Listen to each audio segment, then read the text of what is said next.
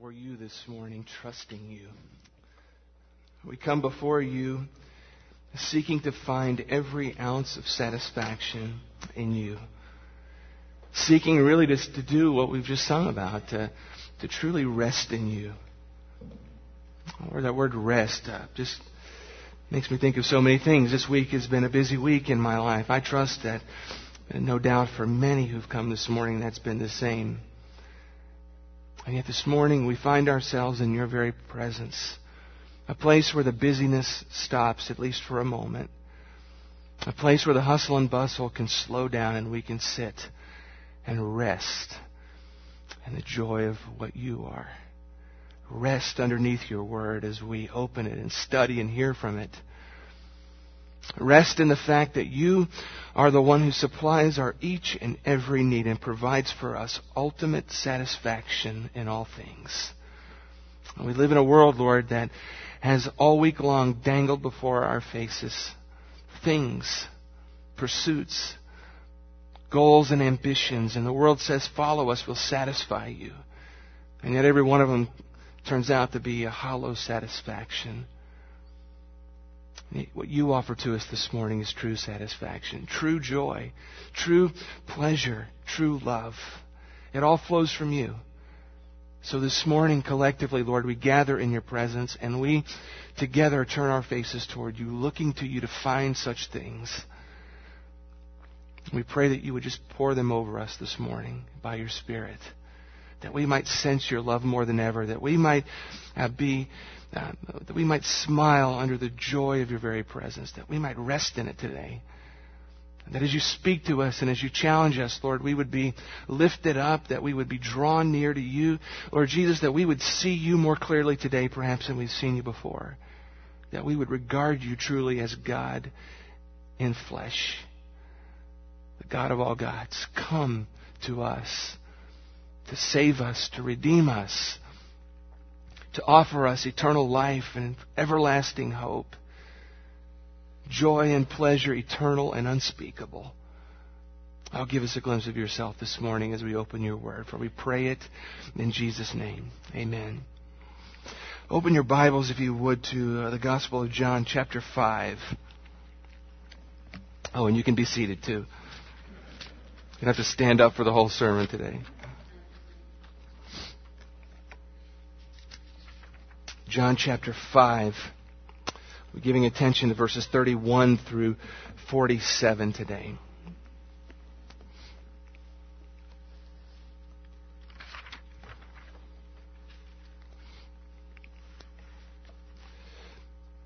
Well, I want to welcome you this morning to the courtroom.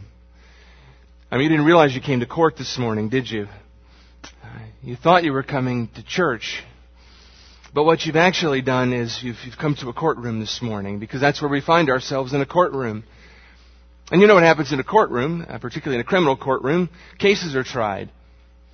Criminals are brought before the jury, and a case is laid out against them.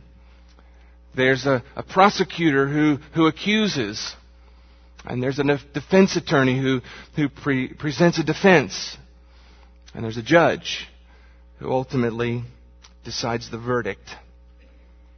Well, you've come into a courtroom this morning, and there is a case that's going to be tried in front of you. There is an alleged crime that has been committed. There is a suspect who's been apprehended and confronted concerning the crime. Witnesses are going to be called to the courtroom this morning to provide a defense, and evidence is going to be laid out. And at the end of it all, you're going to be left as the judge to make a decision, to render a verdict. Not a verdict in a public sort of a way, but a verdict in your own heart. There's a verdict that's going to be laid out, and you'll decide this morning, one way or the other, what you think. You won't be able to walk away without making a decision. You'll decide one way or the other, whether there's guilt or whether there's innocence. Whether the case that the defense provides is a valid case that's true, or whether it's not true. And the way John lays this out, he says that the decision you make, the verdict you render in your heart, everything rides on it. Everything is riding on the decision. Your eternal destiny rides on the decision. Everything that's most important in your life and your life beyond this life rides on how you determine the outcome of the case this morning. So what is this case? Well, there's a crime, and the crime is this. The crime that's been alleged is the crime of violating the law of God. Violating the law of God. That's the accusation. Someone has violated the law of God. They have violated particularly God's laws concerning the Sabbath by performing a healing on the Sabbath. And not only that, the accused has incited other people to also violate the Sabbath, because the one that he healed, he commands to take up his mat and walk away, which also violates the Sabbath. So we have an accused person who's committed of crimes against God and inciting others to violate God as well. The accusers are the religious leaders. They're the religious experts of the day. They're the experts in the law of God. So if anybody had a right to accuse somebody of violating the law of God, it would certainly be the ones who bring this case, because they're the experts in the law of God. We'll meet them. If you've been tracking with us for a few weeks, you've met them already. John refers to them as the Jews, but they are the religious leaders of the day, primarily made up of the Pharisees. So who's the suspect? Well, the suspect in the case is none other than Jesus Christ. He is the suspect. He's the one accused of violating the law of God and inciting others to do the same. And he's the one that is being put essentially on trial. Now, it's not a trial in an official court. It's a de facto trial. And the official trial will come later. But this is a precursor. It's a preliminary trial, if you will, that's going to set the stage of what's yet to come. And the accused, Jesus Christ, he's going to present a defense this morning. And his defense against the crime is simply put this: I am God. That's my defense. I'm God. I wrote the law. I made the law. You may be an expert in trying to understand the law, but I wrote it. I understand it better than you do. And not only am I God, and not only did I write it, but in my very being I define it. I am the law. That's the defense. That's the defense. And you're the judge. At the end of the case, you see, Jesus is going to present a case. He's going to call witnesses in his defense in this case that John records for us today. And you're going to decide at the end of this message this morning, what do you think? Is it a valid defense? Is he, in fact, God? Did he write the law? Does he in and of himself, in his person, define God? And therefore have the right to do as he pleases? You'll decide that this morning. And that's the context that John gives us in the second half of chapter 5. Now, in case you haven't been tracking with us, let me just give you the quick 1-minute rundown of what's gone on here. In the first part of this chapter, Jesus walked into a location called the Pools of Bethesda. It was a place where a bunch of sick and invalid people were hanging around because they believed when the pools miraculously bubbled that the first one got in would be healed. So there were all these sick and invalid people there. Jesus walks into this place. He walks through the crowd of invalids. He walks up to one particular man who's been there 38 years, and he simply asks him, "Do you want to be healed?" And the man explains to him his condition and how long he's been there and what the problem is. He can't move. He can't get to the water fast enough to be healed. He needs somebody to help him. And Jesus says to him simply, "Get up, take up your mat and walk." And the man does. Remarkable.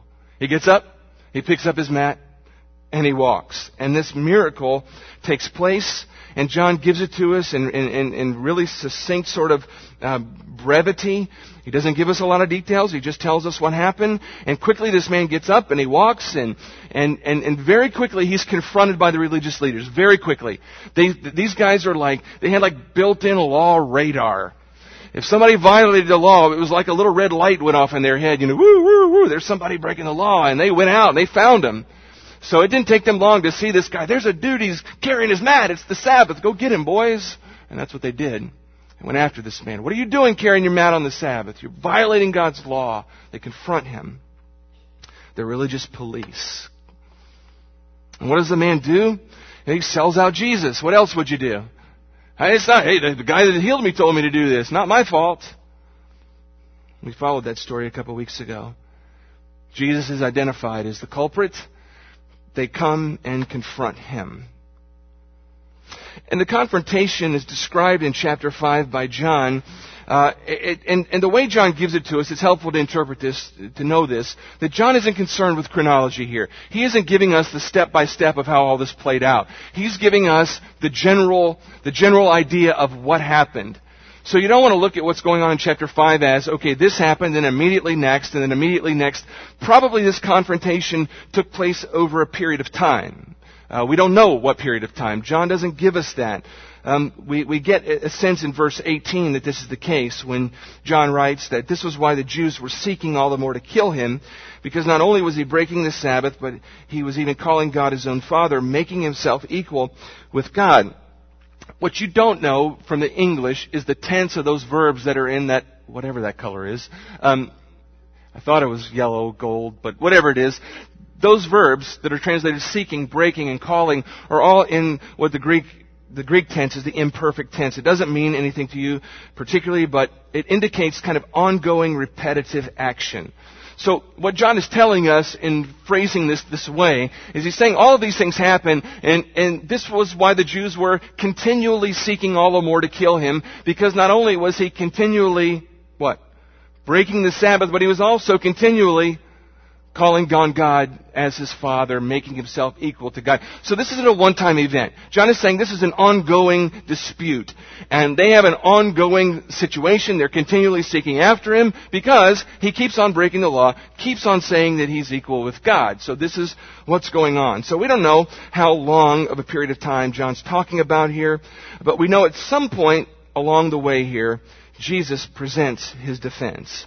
And Pastor Frank gave us the first part of that, verses 19 through 30. And he begins his defense by simply saying, listen, I'm one with God. You can't discern the difference between me and the Father. When you look at me, you're looking at him. When you see my works, you're seeing his works. When you hear my words, you're hearing his words. There is no difference between the two of us. I am him in front of you. The difference is I'm now visible, whereas before you couldn't see. And he makes the case that he's one with the Father. And then he begins to call some witnesses to verify his claim. And that's where we pick up this morning. The part of the trial where the witnesses get called to the defense. Now, interesting note here, in the Old Testament, the law said that in order to present a defense, there need to be at least 2 or 3 witnesses. Now, that just makes sense, right? Even in a courtroom today, in our sort of a culture, somebody's committed of a crime, there needs to be likely some witnesses. One guy might be a liar, he might have some agenda. If you have a couple of witnesses, that's a little better, right? It's a little, have a little more confidence that you're getting the right story, the real deal, the accurate, unbiased sort of an accusation. So the same was true in Jesus' day. And Old Testament law required at least 2 witnesses, and if you had 3, that was even better, to make the good case. That's the backdrop of this. And so when Jesus makes his case that he's God and he brings forth his witnesses, he's not going to bring 2 witnesses. In fact, he's not even going to bring 3 witnesses. He wants to make sure that they get the point, so he brings 4 witnesses.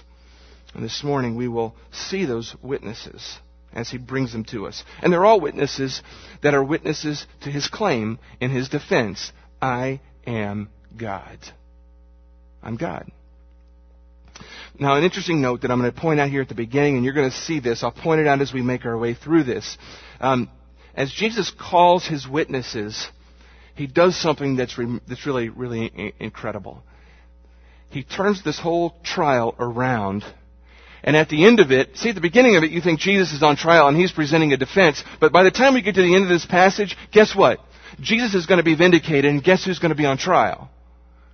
The accusers. Jesus, as he presents his defense, he indicts his indicters by providing the defense. And I'm going to give you a quick summary. Let me just show you this so you'll see it as we track through. This is kind of how this tracks out. These are the indictments that Jesus is going to lay out. You're accusing me of violating God's law. Let me tell you where you stand in relationship to God. You've never heard God, you've never seen him, and his word is not in you. You're unwilling to believe because you don't want to. You don't have the love of God in you. You refuse to receive me, and you stand condemned not only by me, but by Moses. Now, those are some pretty serious indictments. He's accused of making a sick guy well on the wrong day. and his accusers are guilty of these things. That's the case Jesus makes. And so he calls witnesses to make the case. So we're going to look this morning at the four witnesses. Let me just call your attention to verse 32. We'll come back to this. This witness is actually a fifth witness, maybe, depending on how you want to look at the passage. But in verse 32, Jesus begins to call witnesses, and he says this, "There is another who bears witness about me, and I know that the testimony that he bears about me is true." Now, he mentions this witness here, but he doesn't mention who the witness is. Now, who do you think is the witness he's talking about? Shoot at me. Take a guess. We're going to get to John. He names him God the Father. He's talking about God the Father. We'll see this in the context. He comes back in verse 37 and 38 to this idea. He introduces it here, moves away from it, and comes back. So he's going to introduce to us God the Father as a witness. I'm not going to call him witness number 5, because I think the idea that John is conveying here is that all of these other witnesses are actually also witnesses for the Father. That the Father is the ultimate witness to the fact that Jesus is God. And God is presenting all of these, the Father is presenting all of these other witnesses, and as they witness for Christ, they're actually witnesses sent by the Father. So we'll come back to that idea as we get there a little bit later. So let's look at the courtroom at witness number 1. And the bailiff brings in none other than John the Baptist, verse 33 through 35. Listen to what John the Apostle tells us. "You sent to John, and he's borne witness to the truth. Not that the testimony that I receive is from man, but I say these things so that you may be saved. He was a burning and shining lamp, and you were willing to rejoice for a while in his light." So witness number 1, this guy's no slouch. This is John the Baptist that comes into the courtroom here to testify on behalf of the accused. Jesus says, you want a defense for the fact that I'm God? Let's talk about witness number 1, John the Baptist. And he gives a little aside. He says, I'm telling you this, not to just poke a finger in your eye, but I'm telling you this so that you'll believe it and be saved. Did you catch that? I'm telling you this so you might be saved. You need to believe these witnesses, and John is the first witness.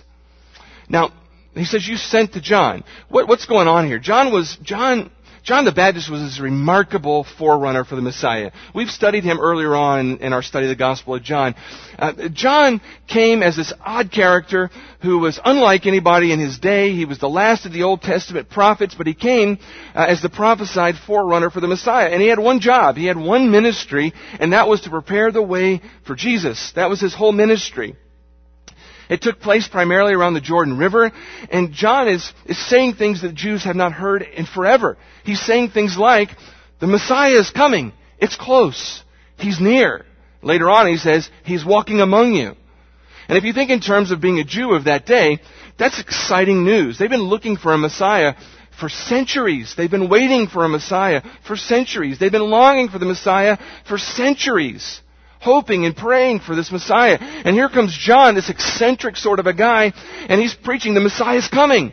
And I'm here to tell you, he's coming, he's near, he's close, get ready. That was an exciting message, and it caught attention. It caught attention. And people came to John. They flocked to him, to his ministry, to hear this message that the Messiah was coming. And people were ready for the Messiah, or at least they thought they were, and it created all sorts of energy, and even the religious leaders were buying into this. They were being drawn to John too. They were listening to John's preaching too. They were getting caught up in the whole hype of the whole thing. I mean, after all, if the Messiah is coming, you can see what's spinning in these guys' heads, right? If the Messiah is coming, we're the religious leaders. We need to get out there and meet him. He's going to be happy to see us. We're going to be the first ones he wants to see, I'm sure.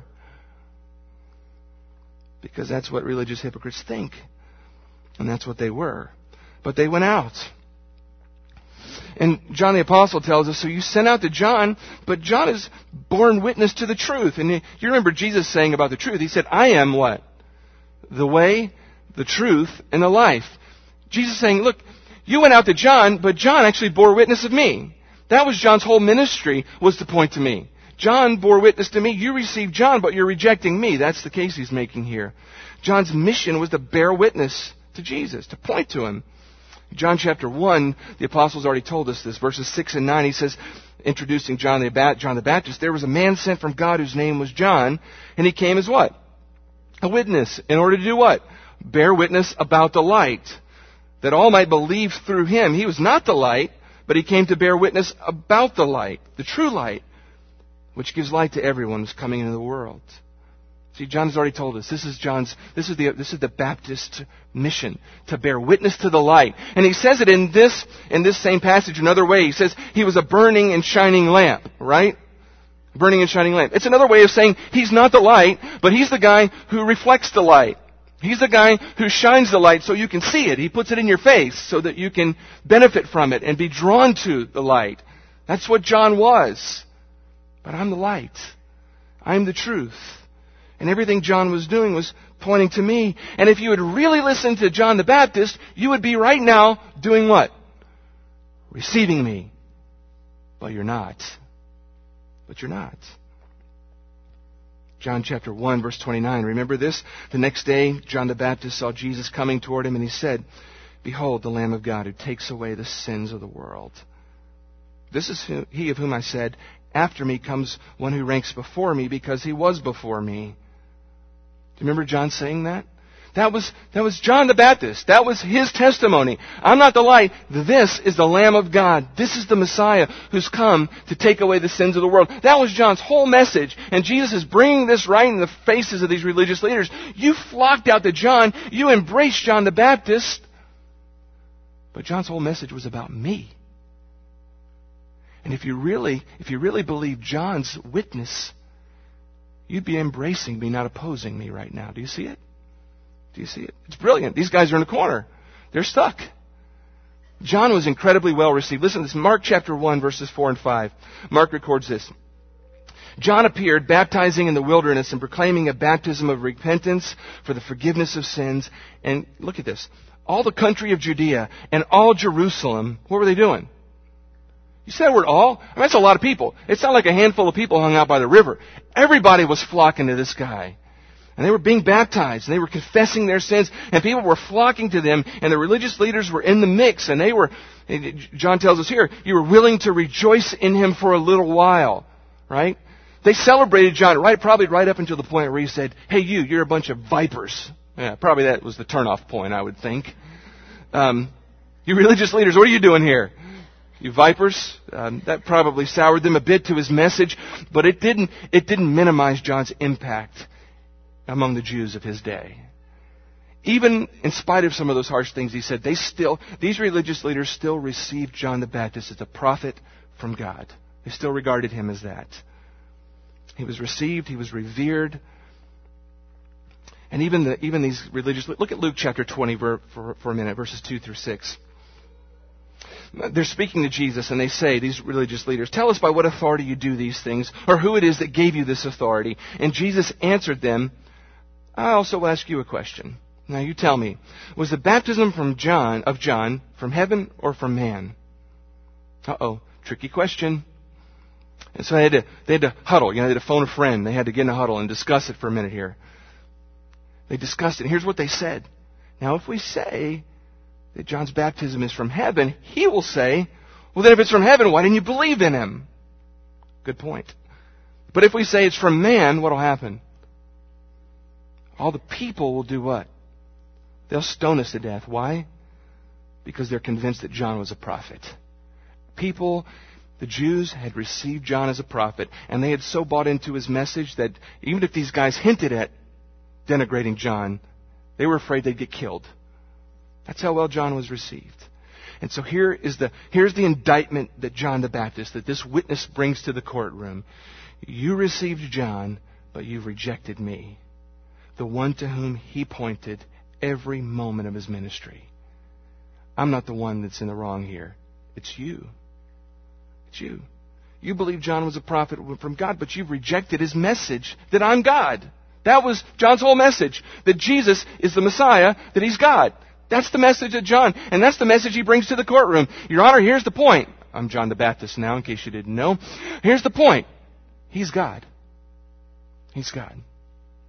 And boy, these religious leaders are in a pinch here, aren't they? Because here's the one that they've regarded as a prophet saying Jesus is God, and they got a choice to make.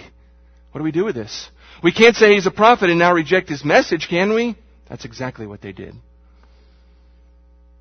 And so the first witness is an effective witness for the defense. And he becomes an accuser for the prosecution, doesn't he? Well, Jesus doesn't end there. Let me just make a note there. Let me suffice it to say, there is a way to receive a preacher and reject his message. Can I just say it that way? I think these guys are an example. There is a way to embrace a preacher and to love a preacher and to regard a preacher and yet reject his message. That's exactly what they did with John. They loved John. They regarded John. They revered John. He was a prophet, but they rejected everything the man stood for. And there's a tendency to do that in the world today. There are people who follow preachers and follow pastors and are church people who are devoted to men, but they miss the whole message. Any legitimate minister who speaks for Jesus Christ is always one who points to Him. And you're put in a position where you either have to embrace the man and reject Jesus, which isn't a good choice, or to embrace the preacher is to embrace his Savior. Any legitimate preacher of the gospel is one who's constantly doing what John did, pointing to Jesus. Jesus is God. Jesus is the Messiah. Believe in Jesus. Put your trust in Jesus. Receive Jesus and be saved. That's the message of every legitimate preacher. And it ought to be such that we make it so difficult for you to like us and not like the message. You either have to take us and the message together or reject us both. I'd rather that be the case. But it's just a warning against following people. That's the first witness. The second witness that comes into the courtroom, witness number 2, verse 36, Jesus calls the next witness. And the witness is an interesting witness. The witness is his works. Here's what he says. But the testimony I have is greater than that of John. For the works that the Father has given me to accomplish, the very works that I'm doing, bear witness about me that the Father has sent me. Now, John did a lot of stuff. John was a great witness. I mean, that's a pretty incredible witness. This prophet, he verifies my claim that I'm God. But let me tell you something. I've got a better witness than John. My works. I've got a whole satchel here of things that I've been doing. And all of these things point to the validity of my claim that I am God. And it's interesting, Jesus calls these things works. The word there is a general term for just general things. But what Jesus is really referring to is what? There's a sense in which he's saying everything I've done points to the fact that I'm God, but he's pointing particularly to, what do you think? What happened by the pool of Bethesda?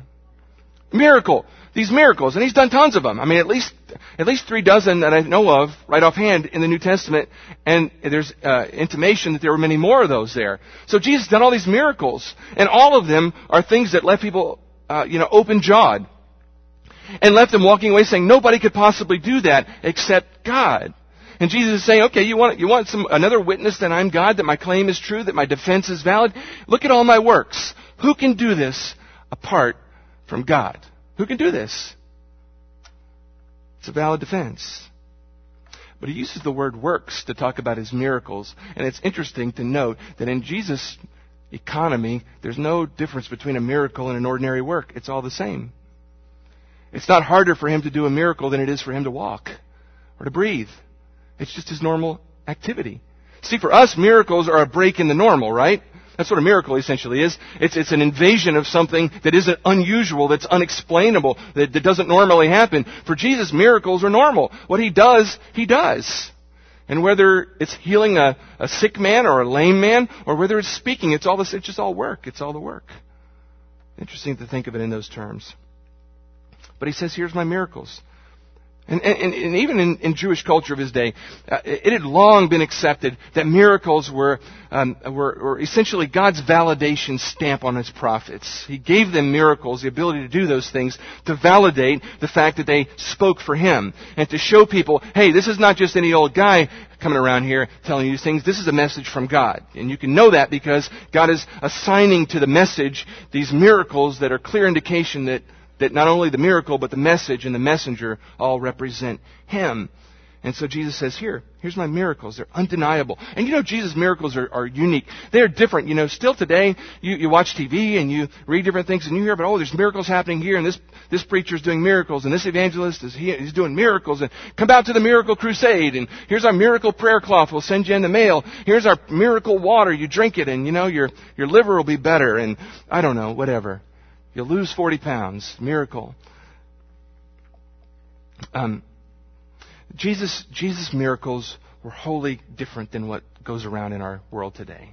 Jesus' miracles were undeniable. They were undeniable. They were clear. They were visible. They were obvious. They were verifiable. And they were undeniable.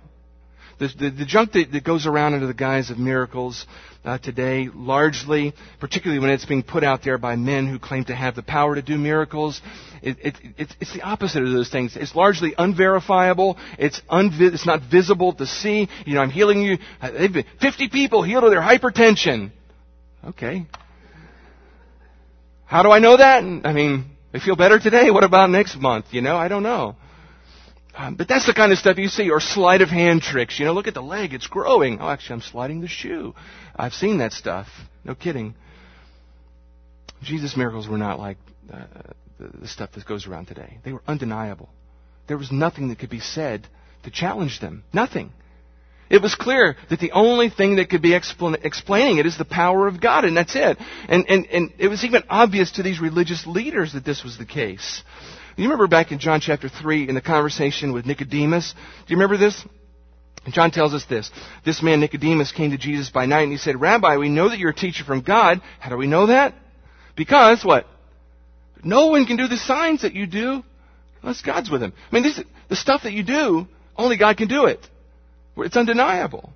John chapter 7 verse 31, John reports that many of the people believed in him and they said, when the Christ appears, will he do more signs than this man has done? It's a rhetorical question. The answer is, how could he do any more? The signs are undeniable. In Matthew chapter 11, when John the Baptist is in prison, he's dealing with some doubts. He sends some representatives to Jesus and he wants them to verify, are you really, who I thought you were? And here's how Matthew records that in Matthew 11 verse 3. John said to him, are you the one who's to come? Or shall we look for another? And Jesus answered. You know what his answer is? Well, go tell John what you hear and see. What? The blind receive sight. The lame walk. And leopards are cleansed and the deaf hear. What is he pointing to? Here's miracles. You want to know if I'm the guy or not? Check out the miracles. Look at my works. They validate the fact that I am he. Get this. Jesus did not do miracles in order to make people believe him. Let me say that again. He didn't do miracles in order to make people believe him. He didn't do miracles in order to attract a crowd. He didn't even do miracles primarily to meet the needs of people. This example in chapter 5 is a good example. There were a lot of people who had needs that he did nothing for. Just this one man. That wasn't what the miracles were about. Jesus did miracles primarily for one reason. To bear witness to the fact that he indeed is God. That was the purpose of the miracles. And he's bringing that to the court case here. He's saying, all right, here you go. You want witness number 2? Look at my works. They validate the fact that I am God. And what's remarkable is even these religious leaders could not deny the works. Look at this. John chapter 11, verse 47. We get a little glimpse of what's going on inside their inner circle. Look what John reports. The chief priests and the Pharisees gathered the council and they said, what are we going to do about this guy? By the time we get to John chapter 11, they're starting to freak out a bit. What are we going to do? What's the problem? This man does what? He performs many signs. And if we let him go on like this, everyone's going to believe in him. And the Romans will come and take away what? Oh, our place. So you're getting to see their motivation, right? But what? They can't argue that he's doing the miracles. What do we get? Their only question is, how do we get rid of the guy? They're not going around saying, oh, you're fake. They can't. Because the works validate themselves. And so here we are in the courtroom. Jesus says, my defense, I'm God. Witness number 1, John the Baptist. He pointed to me as God. And you already regard him. What do you think? If you're not buying that, how about witness number 2? Look at my miracles. That's not enough for you? How about witness number 3? Verse 39 and following. The Old Testament. You search the Scriptures because you think that in them you have eternal life. And it's they that bear witness about me. Yet you refuse to come to me that you may have life. Now this is something. He says the Scriptures are my next witness. What Scriptures did first century Jews have? They had only the Old Testament, right? So that was the scriptures that he's talking about here. So he's bringing the Old Testament as the witness here. And you've got to remember who Jesus is talking to. Who are these people? They are the religious leaders who were experts at what? At the law. But they were experts at all of the Old Testament. They had studied as a career the Old Testament. They knew everything that you could imagine about the Old Testament. I mean, they had pored over word by word by word. They knew things like how many verses and how many letters were in each and every book of the Old Testament. They could tell you that if you asked them. How many verses are in Malachi? How many words are in Malachi? Blah, blah, blah. That's the answer. They knew it. They could tell you what verses in the Old Testament contained every letter in the Hebrew alphabet. They could tell you every verse. They could tell you where the middle verse was in every book, and they could tell you the middle letter in every verse just about. That's how much they knew about the Old Testament. And yet Jesus here says, you, experts at the Old Testament, you know all this stuff about it, and yet you've missed its entire message. Because the entire message of the Old Testament is about me. Now that's stunning. That's offensive if you're on the receiving end of that. You're telling me, I'm the expert, and you're telling me that I've given my whole life to the study of the Old Testament, and I know all these facts about it, and yet I've missed the main point? Yes, that's exactly what I'm telling you. He says, look, you think it's in the book, it's in the words that you have eternal life. You think that it's in your theological education that you have eternal life. You think that it's in your keeping of the law that you'll be saved. You think that it's in the being moral according to the Word that you'll come to know eternal life. You think that it's through the sacrifices prescribed and keeping the law that you're fine with me or with God. But the reality of the matter is, you've missed the fact that all of those things that you're trying to do point to one place. Me. That's a stunning claim. You got all the parts, but you've missed where they point. All those things, he says, bear witness about me. Every one of those things points to me. The law points to me. The sacrifices point to me. The prophecies point to me. Every bit of it, the worship, the priest, their role, the prophet, his role, all of those things point right to me. They bear witness to me. So actually, you could say in this witness, Jesus isn't just bringing what witness? He's bringing everybody in the Old Testament into the courtroom. That's a pretty hefty load of witnesses. And think of the impact of this on these men.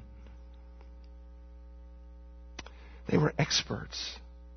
They kept all the rules meticulously. The problem wasn't that they were immoral. They were extremely moral externally. They kept all of the Old Testament meticulously. And they would have thought, coming into this conversation, if there's anything that validates us before God, it's the Old Testament. We keep it to the T. And Jesus is saying, no, because you've rejected me, the fulfillment of all the Old Testament that you think validates you actually indicts you. That's stunning, isn't it? Can you imagine being on the receiving end of that? The one thing you think you got in your corner, that you think when it's your turn to call a defense, you're going to call in these guys, I'm going to call them before you call them. Think a courtroom scenario on some TV drama where the court is there and everybody's in front of the judge. And the prosecution calls a defense, and that defense person walks in, and everybody in the courtroom goes, oh, we thought they were going to testify for the other side. And in comes the witness. That's how this would have landed on these guys. Because all of the Old Testament points to Jesus.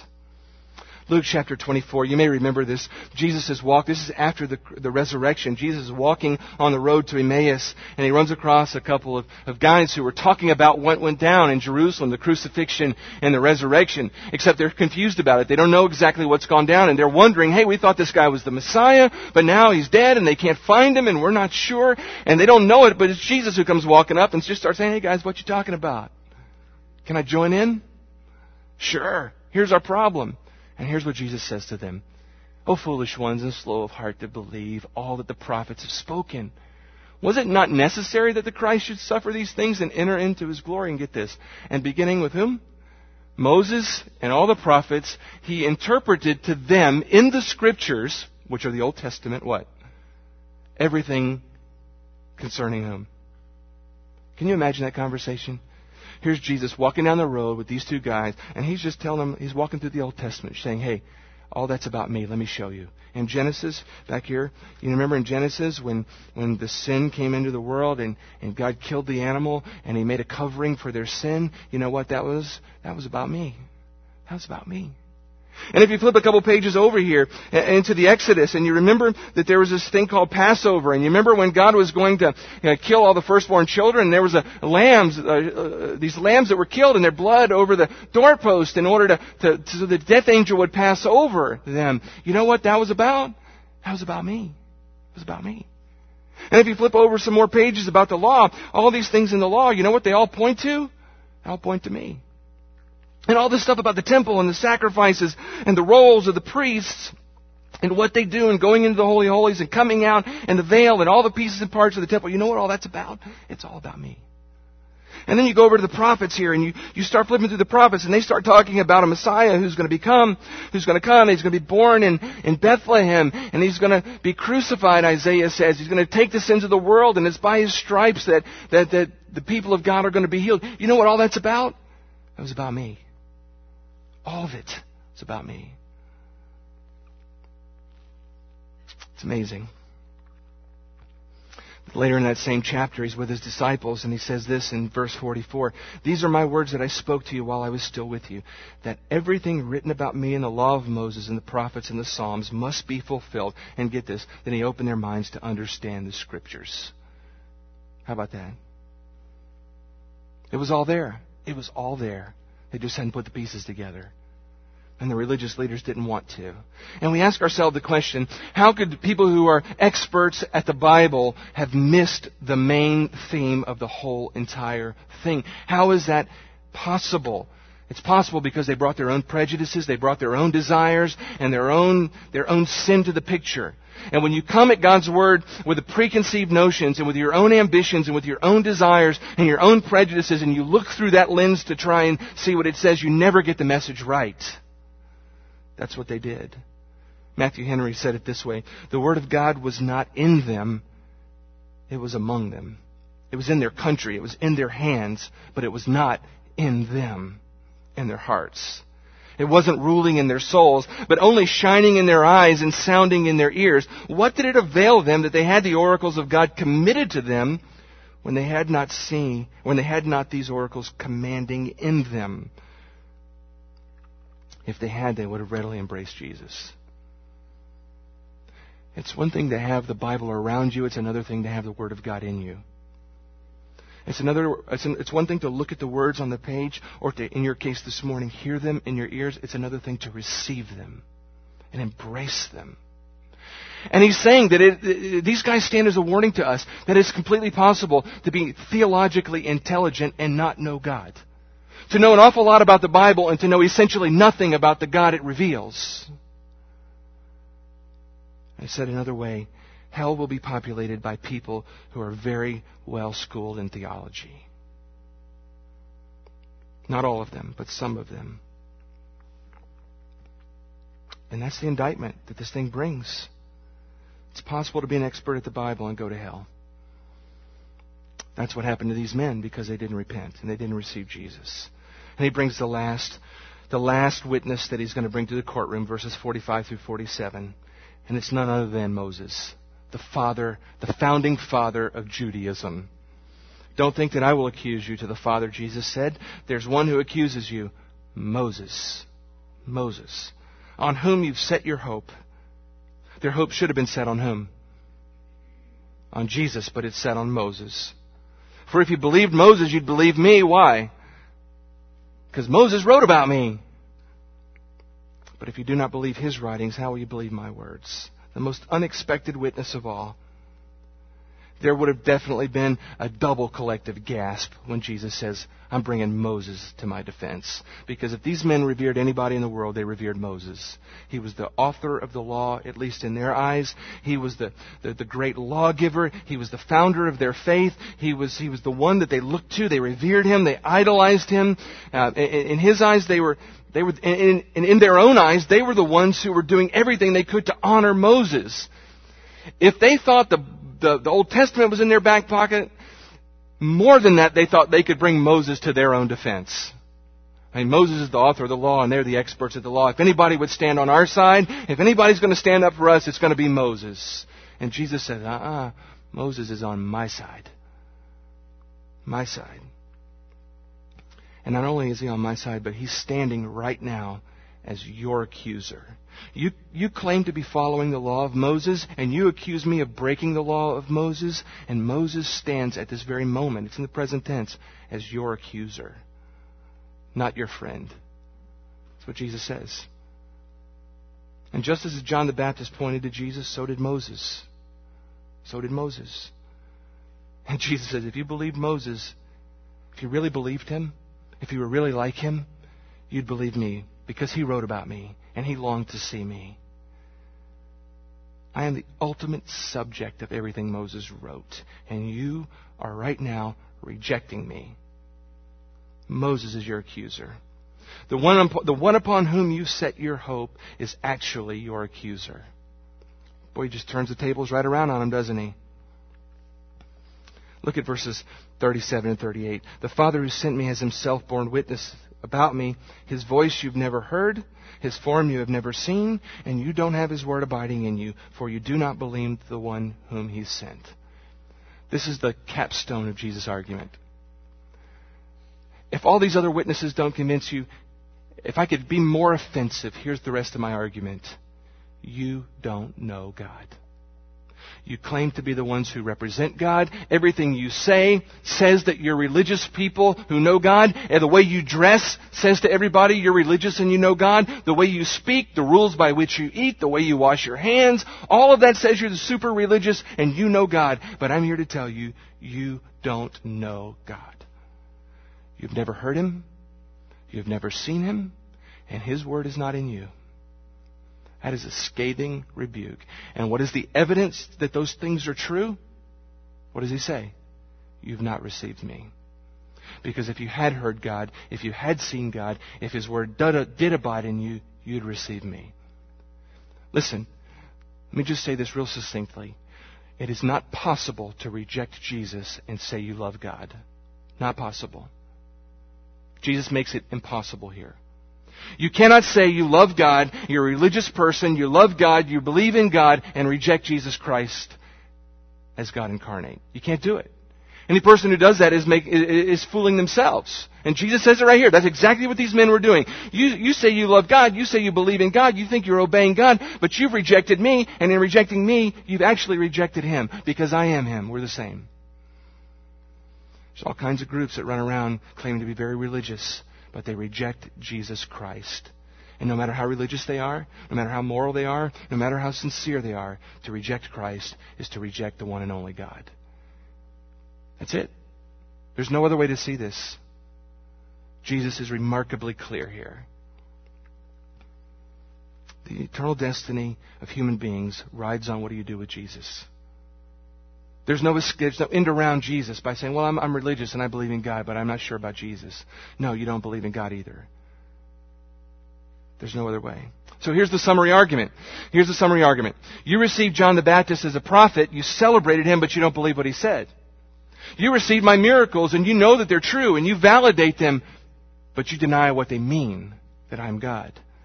You search the Scriptures. You love the Scriptures, but they all point to me, and you reject the message. You love and you revere Moses, but you know what? Moses points to me and you've rejected me. All of these are my witnesses. All of these are God's witnesses, the Father's witnesses, but you refuse to receive it, and there are two reasons why you reject me. And get these two reasons, because here's the main application. Two reasons why these men rejected Jesus. Two reasons why men everywhere reject Jesus. Two reasons why if you're here rejecting Jesus, you reject him.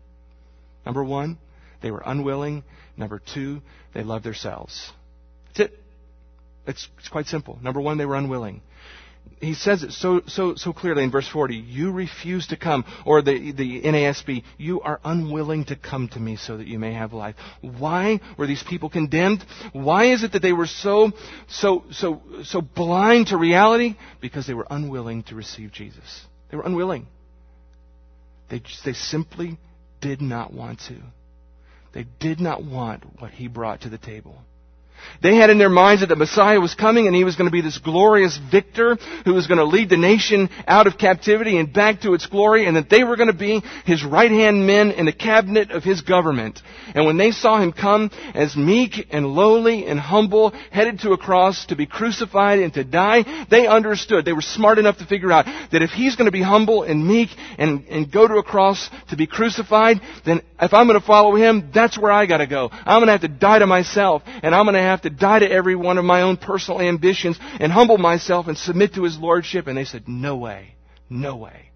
We will not do that. I am not willing to do that. They loved their sin. They loved their religious sins. They refused to die to themselves, and they refused to submit to anybody else but themselves.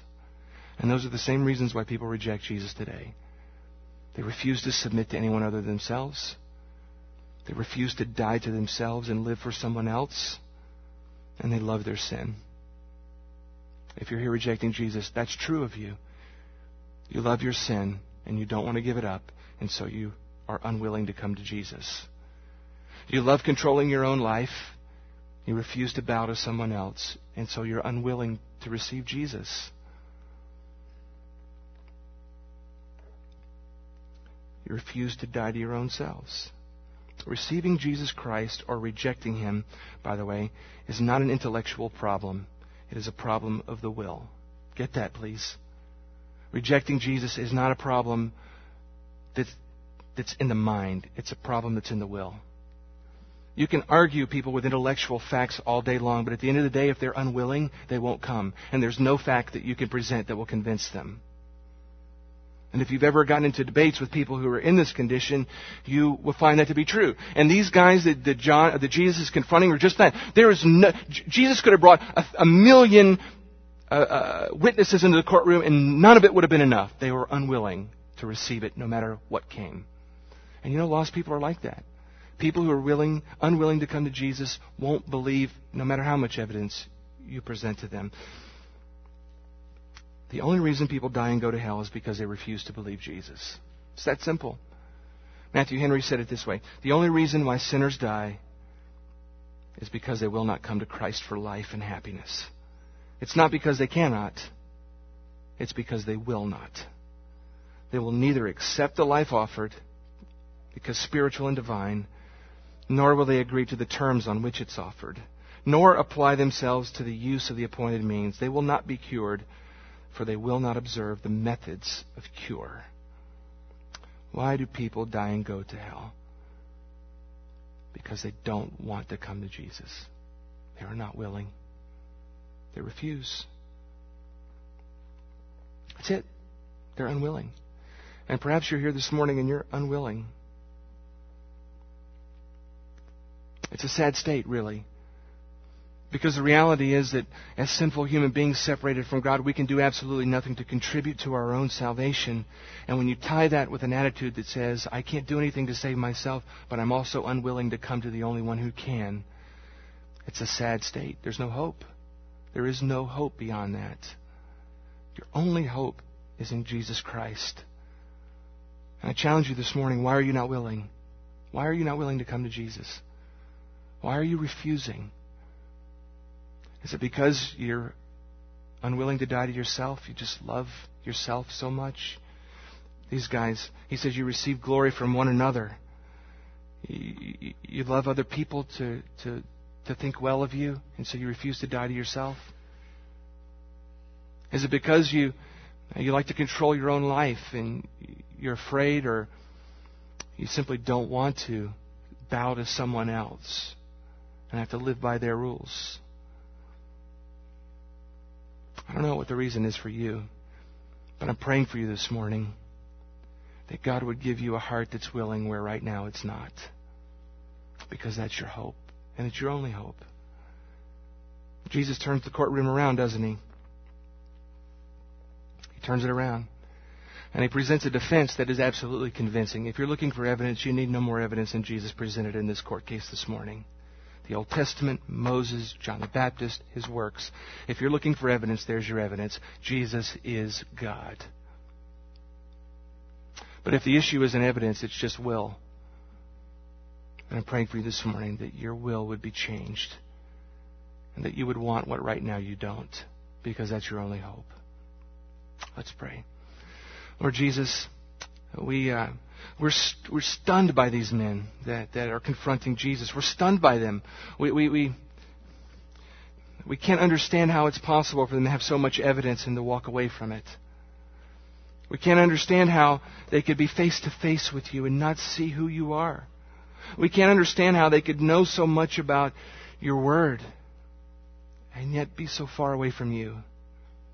We cannot understand how they could revere and honor men like Moses and John the Baptist and yet entirely miss that those men lived for you and they pointed to you.